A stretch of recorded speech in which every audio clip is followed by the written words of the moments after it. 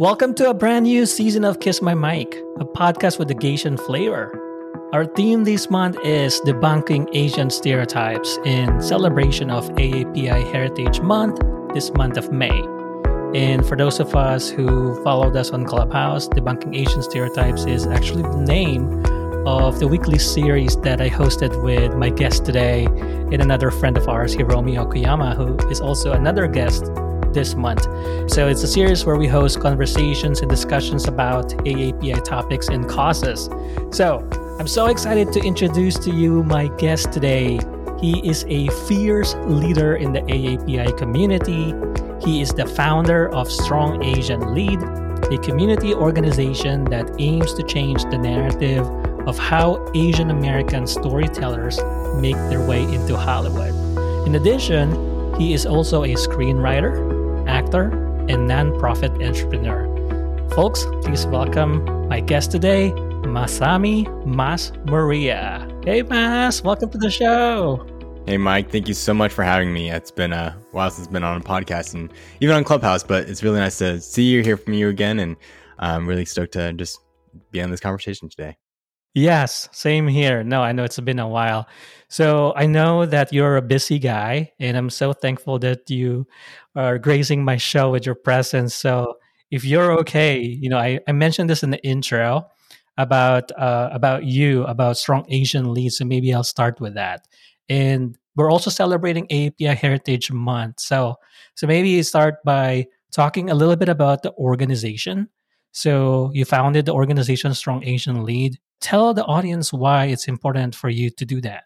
Sure. So I'll kind of back up a bit. Strong Asian Lead, the short of it is we're a nonprofit resource and community center for Asian entertainment. So we want to be able to give education and places to go, be able to help people communicate and we started Strong Asian Lead as a nonprofit resource and community center for Asians to come into Hollywood and find a place to go get their education, whether it be in what their careers are doing. So if you're a director, what might be the next step? If you're just coming from out of school, you don't know what the next step into Hollywood might be, you don't have a community where to go, we're going to find a place for you.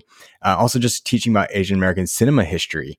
We talk about Asian Heritage Month right now, AAPI, but we don't really know our cinema history that well either. And I think that's something I've educated myself having to do, but was not hard, not easy learning that cinema history and we're not taught this stuff in school. So teaching about that, teaching about our legacy actors, not other leaders, people who built theater companies and led movements.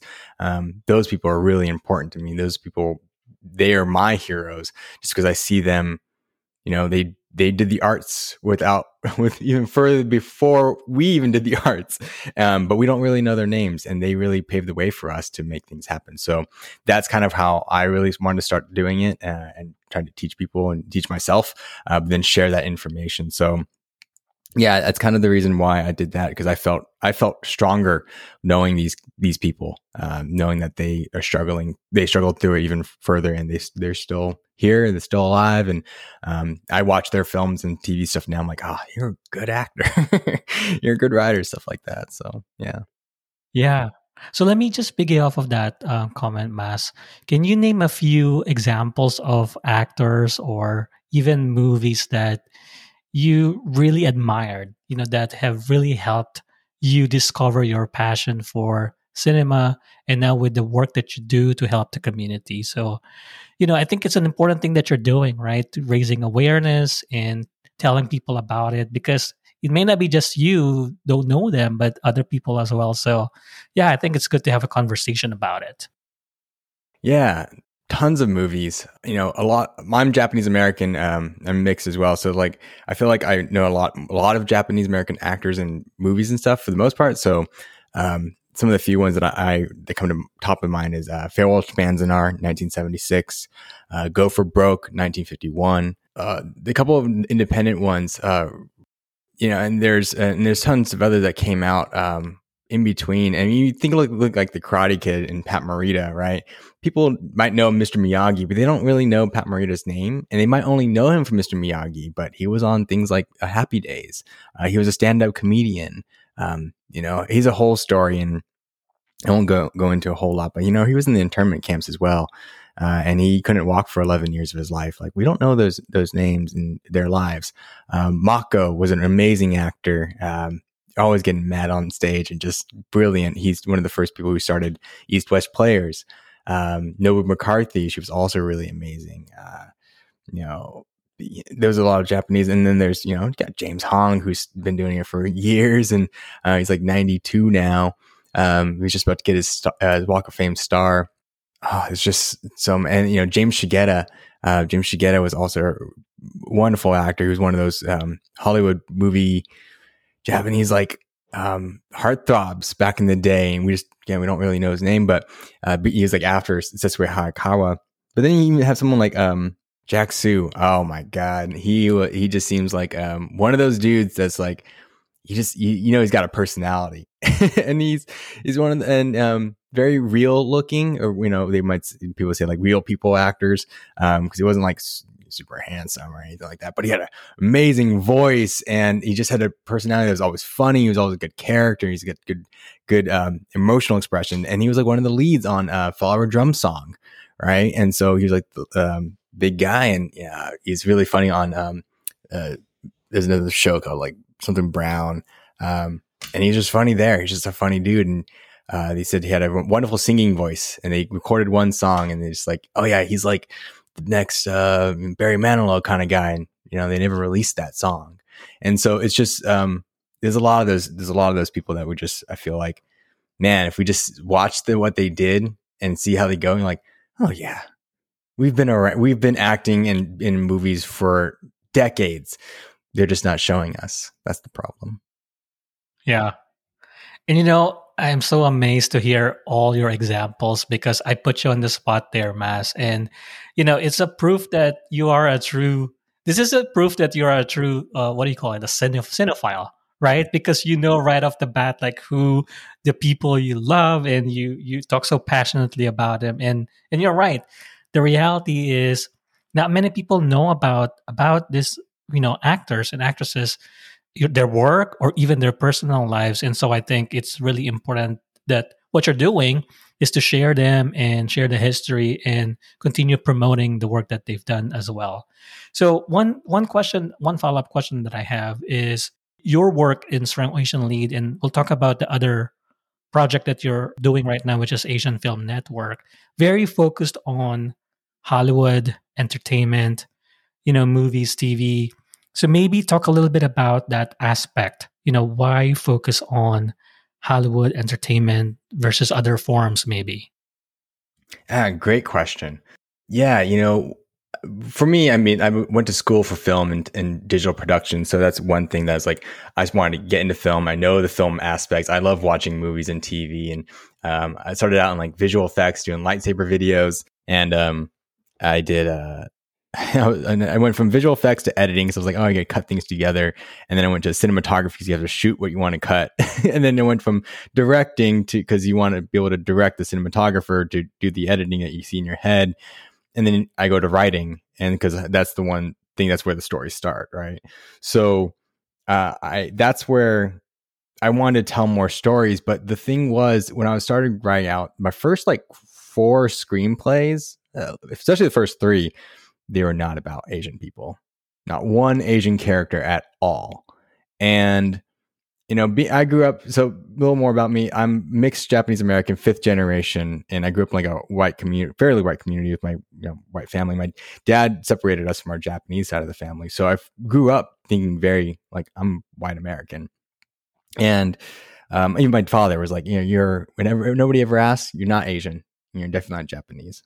So after the World War II, being internment camps, we don't call them internment camps, we call them concentration camps. But for listeners, let's but we'll move on from that.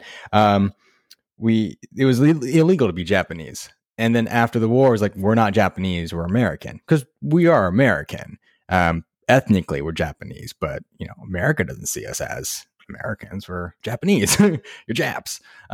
So they kind of became this whole societal of Japanese community. A lot of people just think like, we're American. We're not doing that. So being 5th generation, my family's been here for over 100 years.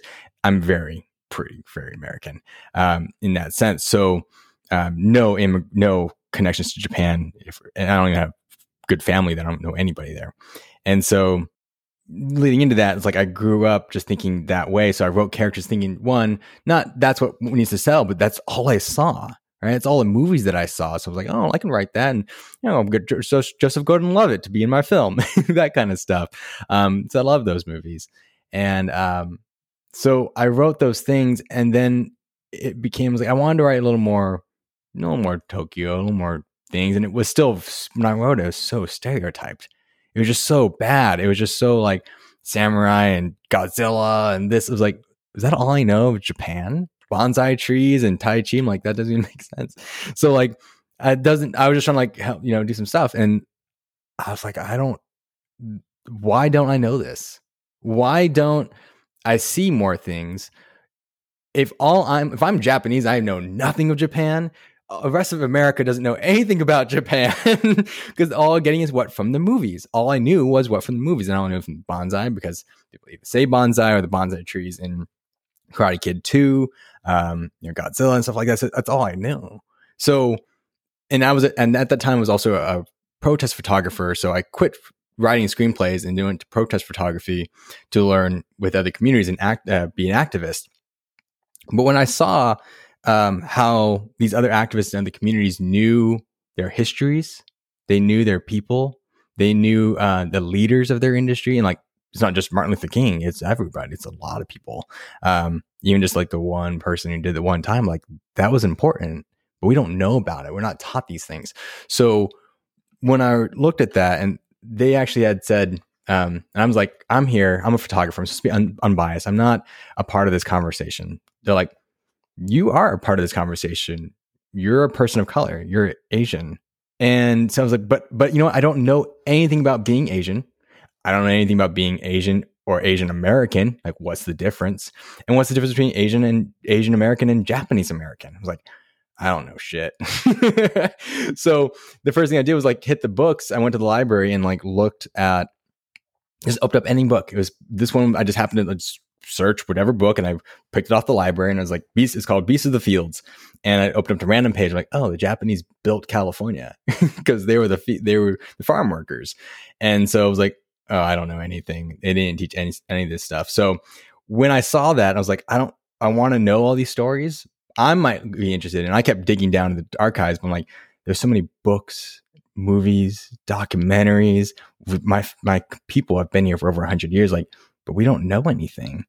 So if I'm going to go do this, but no one else is going to go back to school to do this, not teaching it in school, we have to start teaching this stuff through film and television, because it's going to be at our fingertips, and not just documentaries, because not everybody watches documentaries. My dad's not going to go watch a documentary. He's not that kind of dude. So putting something that's very emotionally gripping and visually gripping as well, just like, oh, this is really cool to watch, and you're learning about a community, the people, the history, the culture, what happened. That's really important. Yeah. And I think, you've covered a lot of really great topics there, Mas. You talk about activism, you talk about stereotypes, and your comment about finding solutions, right? That it has to be holistic.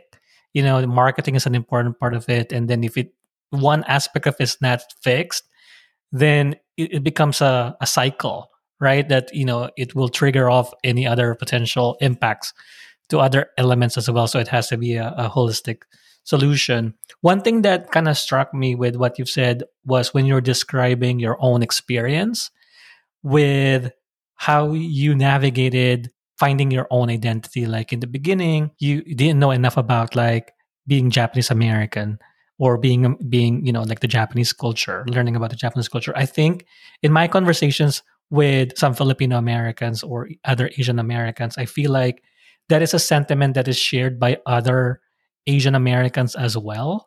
And there's a whole reason for it. There's a whole history behind it as well. But I think it's very inspiring to hear about your journey towards finding that identity. And I guess if you can comment a little bit about what was the biggest reason for you to embark that journey, knowing and wanting to know about about your history, your culture, about Asian Americans and Japanese Americans? Yeah. I think it was, and besides like learning about it and seeing like the Japanese American community it was like they did so much. They protested in the camps. Like nobody talks about that they protested.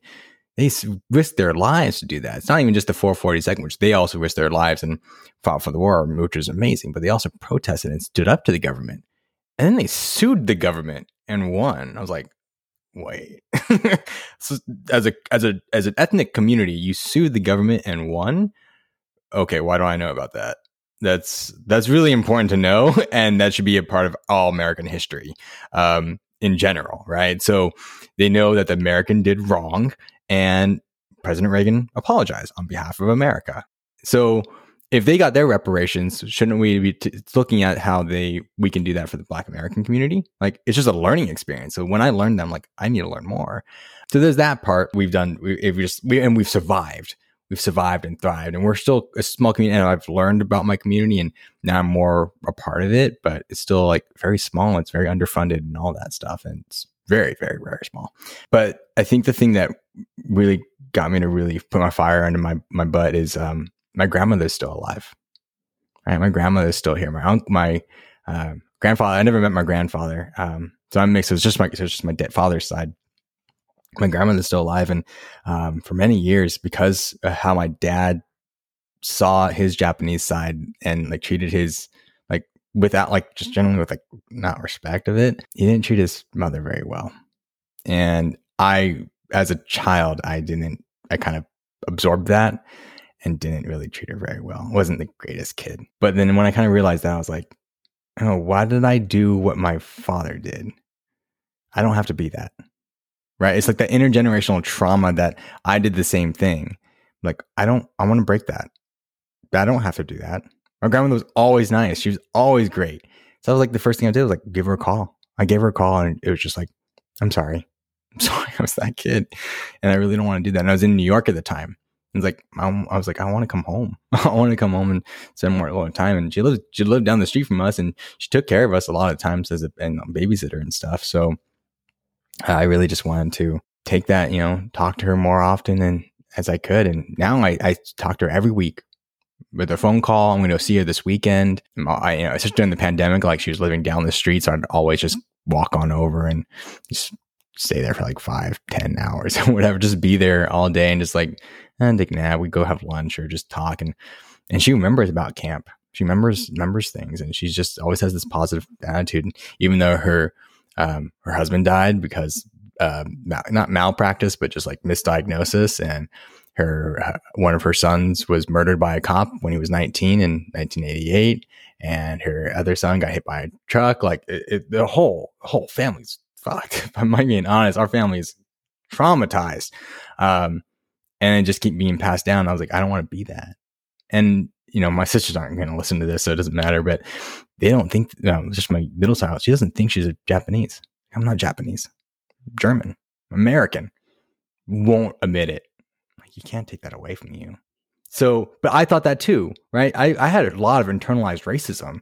I was like, I don't want to be with the Asians. I had my roommates were in college were Asian. They were either I didn't really like them. One of them was just like an asshole. Yeah, a couple of the other guys, they're all like gamers, like 14 hours a day, no social skills. I was like, I'm not these people.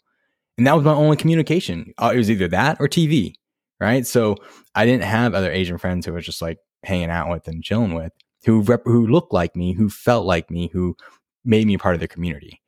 And so, but that was also my fault. So when I wanted to like when I started learning and stuff, I'm like, why did I have all these stereotypes in my own head? I'm Asian too, and I'm not like that. So other people have to not be like that.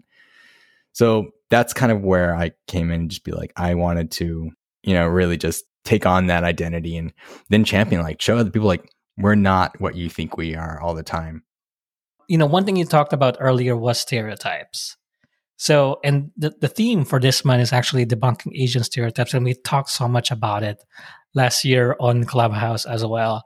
I guess for some of the listeners who are interested in the topic, what are your thoughts on the need to debunk Asian stereotypes? And are there any personal stories that you've experienced, in terms of stereotypes, what are those stereotypes that we need to debunk?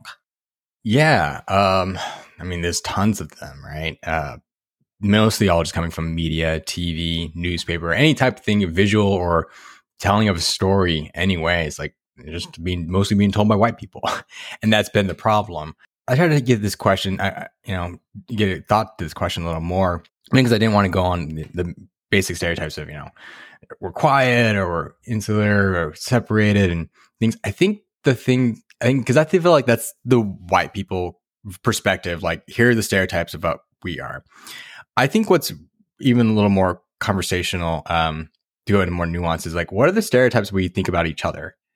Right. And so Asians think about other Asians in this way, or even the way we kind of hold ourselves to different ways and standards. So, even people thinking like I'm from Japan, or they might speak Japanese, or they assume this way. And I don't get that very much from often, but if people ask, your parents from Japan, like, no. Right. But also being just like, I think the misconception of like what we just don't know, right? So I think there's the stereotypes, the wrong information, the misinformation, but we don't actually all know the real information either, right? We don't have that education. So I think there's this big gap where the immigrants and parents who come in like, okay, we're going to be American. Sometimes we'll keep the culture. Sometimes people push it on their children. Maybe the children just don't want to do it, or it's not American. It's like, Mom, stop doing that, or stop packing my lunchbox or whatever. Like, I never had that lunchbox moment. So there's always like, I'm mixed. So I didn't have those same experiences you did. My father was I'm American. Like, we barely ever had sushi. I remember bringing Taco Bell to a pho restaurant when I was like 14. I was like, no, don't. That's how like, not anti-Asian I was, but I was just like, nah, it wasn't my taste palette. But taste buds change every 7 years. So after that year, I was like, that pho is awesome. So there's always that. Like, I never grew up on a lot of Asian food. I grew up on peanut butter and jelly and hamburgers and wanting In-N-Out and McDonald's for my birthday lunch. My mom would bring that for me. She would, I think, especially for like a mixed stereotype, like, people don't understand. They don't have misconceptions of mixed families. They just don't know many mixed families. My mother always showed me a lot of love. She always believes in my work. Both my parents, even my dad doesn't even say it. He just agrees with my mother. But they always believed in my stuff and believed in what I was doing. So I never had that, you're never going to be good enough. Yeah, no, I like that. I think the reality is there's just a lot to unpack, right? Because it's not just one issue. It's not just stereotypes, but it's stereotypes combined with our own internal struggles. You mentioned earlier about our internal, kind of racism within ourselves and the pressure as well from the community. And part of it is stereotype, but it's also related to the model minority myth and the pressure that we put ourselves in, our parents have set for us. So I think it's all connected, and it's all different layers, many different layers that are connected.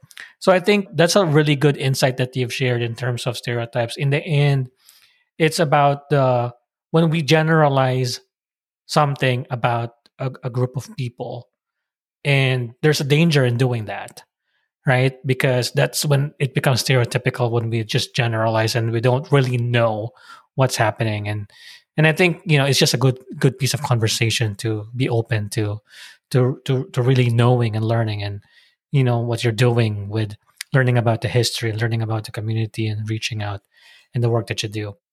So, in terms of getting things moving, let's talk about the film industry again.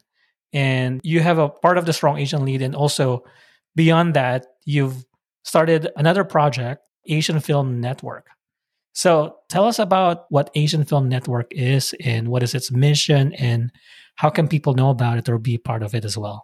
Yeah. So I think I'm really excited for it because, a half step back, Strong Asian Lead is great because I love studying education. I used to love doing the Clubhouse stuff. I'll get back to it at some point.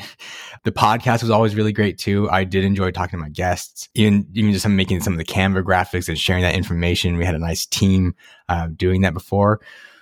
the kind of the issue was that we don't have enough people or money. So I was not paid for any of that, doing any of it. And I haven't really gotten a job since before the pandemic. So for me in our team, we've had volunteers, but they get busy too, and they have their own lives, and they can't just volunteer all the time. And I really admire other groups who have volunteers who stick together, but we just couldn't sustain that. And it all ended up kind of relying on me to do everything. And so for me to help a lot of people, like the best thing is I can do social media, I can teach education. Maybe 50 people will like it, maybe 100 likes today, but then I feel bad. And then I've not wasted time, but I've also used a lot of my energy and time going into an Instagram post or editing a podcast or doing all that. So it's really very difficult and very unsustainable as a one person thing to do just about everything.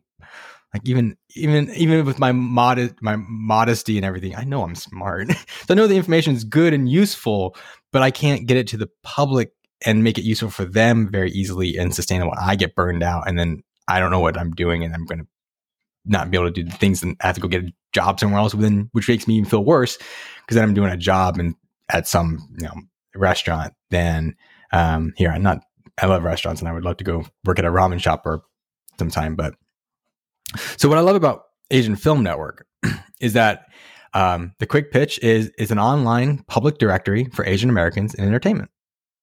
Simple, right? We don't know where we're at. We can't search for ourselves. We can't look for community. We're stuck in Facebook groups, maybe some Slack channels. That's about it.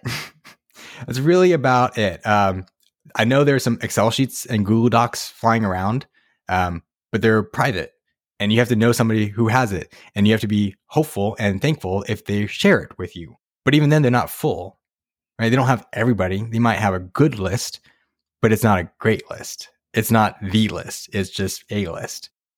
Absolutely. Yeah, no, absolutely happy to support. And yeah, check out asianfilmnetwork.com.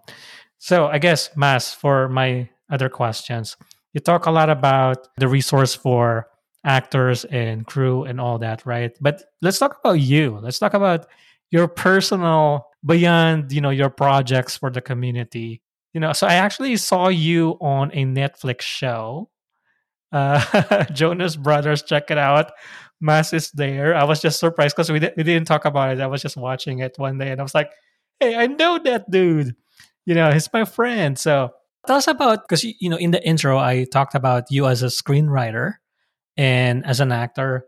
So maybe talk about kind of your journey and maybe your aspiration as well. Like, do you have any dream projects or kind of, let's manifest, like, what would that be? What would that look like, Mas? Oh, that's so nice. Yeah, I hate talking about myself. So as a screenwriter, been a long journey. So I actually started back in high school, doing visual effects. So lightsaber videos, always really fun. Rotoscoping for all those visual effects artists out there every day. And that was fun. I did it. It looks like a lightsaber. I'm like, cool. That looks fun. You know what? That's kind of what got me into movies. So if I had a little inspiration, like kind of get started, was actually two people, Ryan Weber, and because he did a lot of lightsaber videos, and I just love Star Wars, and he just did the best lightsaber choreography. And Freddie Wong. Freddie Wong was the YouTuber just doing visual effects about video games and stuff. I'm like, you know what? That looks fun. And he's doing it. I could do that. And he would do tutorials on Rocket Jump School, right? I'm like, cool. And my graphic design teacher, Mr. Doms, I took graphic design, and it was just I took one, and then next year I took the second, graphic design 2. But I was the teacher's assistant for graphic design 1, so I had graphic design for 2 periods, and then I would go during lunch, and then if we weren't doing anything in history class, I would go during history class because it was really boring at the time. But so I would spend a lot of my time in graphic design. I lost a lot of friends that year, so I just kind of like spent time in doing that. And I was like, I learned a lot. And he was like, you already learned everything I'm going to teach you, so take one of those DVDs and go learn something else. and I took After Effects, which was the visual effects program. That was cool. I was like, oh, okay, video, Photoshop for film. Okay, that makes sense. So I did that. And then I worked my way backwards. So it was like, okay, if I need to get the footage that I'll get to screenwriting, you'll see. If I need the footage for the visual effects, I need to shoot it. Well, that's the cinematographer. And actually I came back from an editing background even before that. It was actually doing, if anybody knows the Quack videos, which was like SAT words, and they would do these stupid videos to help you remember how to do it and little jingles and stuff like that. So I did one for my homework assignment, and just like, can I do a video for it? Can I make one of those videos? I'm like, sure. And so I did like 2 or 3 of those with my friends, and we just shoot it and make stupid stuff, and got me to remember the words. So I would shoot at that. So I knew how to edit. Like if I wanted to force grab a lightsaber, I just throw it and reverse it, right? So it was stuff like that I would just learn on the go. And so, but if I knew I wanted to shoot it, who tells the cinematographer how to shoot it or what to shoot? Well, it's the director. But who gives the director the story? It's the screenwriter. Like, that's where the stories come from. Even if you come as a director who's the storyteller, they still have to write the script. So I learned like that's where the stories come from. So long story short, I stopped doing all of the other things. I did short films in college. I did short films when I went to New York. One year I was like, okay, I'm going to do 1 short film every month for this year. I did 19 short films that year. Little stuff, music videos, stuff that I just did myself. Didn't have a crew, just did it. Learned how to edit. I learned a lens. I learned audio. I learned color correction. Anything. I just try things, and I learned a lot. Yeah, it's pretty smart. I mean, basically, really, what you're doing, you're creating your own path. I mean, you have actually dropped a lot of nuggets of wisdom there in terms of building your brand and kind of knowing yourself, knowing your story. No, but it's good because that's kind of what we're talking about, right? We're talking about your career. You talked a lot about the screenwriting journey that you have, and the milestones that you've accomplished, and the things that you're working on now, and the things that you're working on for yourself to build that brand and to get to the next step in terms of your vision and your story, right? Making it happen. So I think as we get to the end of the discussion that we had, by the way, I do want to thank you for sharing all this wisdom, your story, your being vulnerable, about life experiences. There's just so much that we've learned from you and about you, Mas, and about your knowledge. What you've shared. I'm an open book. I want everybody to learn from what I've learned and made mistakes from. So thanks for having me. Yeah, and that's so valuable. Because I'm an aspiring writer myself, and just hearing your story, and you're helping me, and I'm sure that there's a lot of people out there who could also benefit from what you're sharing. So the one last question that I have, actually, as we close out, is really more about the advice that you would give your younger self, and also to the younger people out there, especially those within our Asian community who are trying to make a path here in entertainment.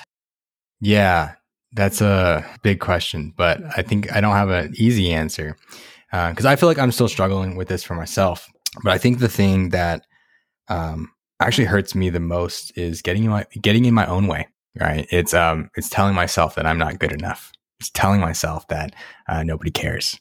Telling myself it's part of it. It's like telling myself I don't have enough money, or whatever. It could be a lot of things. They don't want me here. Oh, God, I was invited to wasn't an industry thing necessarily, but I was at Intercrew and the bar here in K-Town. Some dudes, just met some people at a meetup, and they're like, "Hey, come back on Friday at 7:00. We're just all gathering here. Just come back." I didn't. Should have. Some cool dudes there. Really nice, cute girl there, and I was like, I just didn't. I feel like they don't really want me there. They were just saying that. I tell myself negative things all the time. Not good enough in this industry, or the industry is broken, but they don't want me there. They're not getting hired, and I just keep playing down on myself. Like I made a mistake this week. I didn't go to a concert that I really should have gone to, and I just didn't. And I just like, why did I do that? I regret that. And I just didn't. I didn't give myself love to go enjoy myself, to have a good time, to go meet other friends and do whatever. And it's like second guess myself. I'm like, I'm just not there. So I think the thing is to stop. And I heard this week too. Someone told me, was like, I'm nobody. Like, don't do that. You're telling yourself you're nobody, and then you tell someone else you're nobody, then they think you're nobody. Stop telling yourself you're nobody first. Yeah. And you know what? We're all human beings, right? I mean, we're not like perfect creatures, right? So we make mistakes. There are things that we may not have at this point, whether it's skill or whatever. So it's okay to feel that way. And I think even though we feel that way sometimes, we have belief in ourselves. You know, for me, because I struggle with that too, Mas. In my work, kind of feeling that way sometimes. Kind of the exact phrase that you said was, they don't want me. I mean, I think that's so relatable for me that I see myself in those situations. And sometimes I get to a point of asking those questions as well, or thinking about those things about myself. But I think the awareness, that you being aware of it, and it's a process of learning and unlearning, right? So it's a process of kind of getting there. So I think let's all try to get there so that someday, Moriya, your script is a big hit. You have all these projects. We're helping the Asian community. So that's what we're trying to focus on. We'll try to get to. So, my friend, any final words or thoughts? Yeah, one final thought that I think needs to be said more often, and just we need to start having a better community about it. We need to really think and uplift each other in these spaces. We already get enough that Hollywood doesn't really take us seriously, that we need to stop thinking the crab's in the barrel, right? It's like only one can make it. If you start thinking in that way, then we're holding each other back. You might be trying for yourself, but honestly, the biggest help that I've kind of learned is like, when you help other people, they will also help you, and you will work together to do it. But if you only save it for yourself, you might not get it either, and they're definitely not going to get it. And so it doesn't help anybody. So really start helping each other and giving grace for the things that, don't just write someone off so well. I think I've only not responded to like 2 emails, and because we did talk a couple times, and then I was just like, I can't really do anything about this, so I have to stop. That's pretty much it. I respond to most of my emails. I encourage everybody to reach out to me. I will do my best to reach out to all emails, but I usually do. So I want to help people, and I want to help as many people as I can. That's why I built the network, so then we can help. I can make the space for other people to help each other in that space too. Because I won't be able to help everybody. But I also want to share the information that I know, and because it doesn't help me to keep it to myself, and I don't want anybody else to start keeping their things to themselves either. So keep working together, partner, share. Doesn't always have to be about money. Most of the time, it's not about money. There is no money. But when there is money, then share that too. I've done my best to pay my people, even if I'm like, I shouldn't have paid them for that thing because they didn't do the work. But like, I did my best, and I'm like, I still got to pay. But for me, I don't pay myself first. I pay other people first. I think that's a huge thing. It's not the healthiest thing, I will say that. But, I think that's what was right for me. Right. It was like other people are doing work for me, or Strong Asian Lead, and we have a little bit of money. Like, here, you're struggling. We're all struggling. At the very least, here's something. So I just want people to start working together. And like, I really thank, Mike, for inviting me to this podcast and giving me time to speak. I don't get invited to many podcasts or anything. So for having my opportunity to talk and share is really, really nice. So thank you. Absolutely. And it's my pleasure as well. Thank you so much, Mas, for sharing all your thoughts and feedback and stories, for being with us on the show today. I'm here to support you, my friend. So I guess with that, we'll end the podcast, and we'd like to thank everybody for listening in. Make sure to check out AsianFilmNetwork.com and StrongAsianLead.com. Thanks again, Mas Moriya, for being on the show today.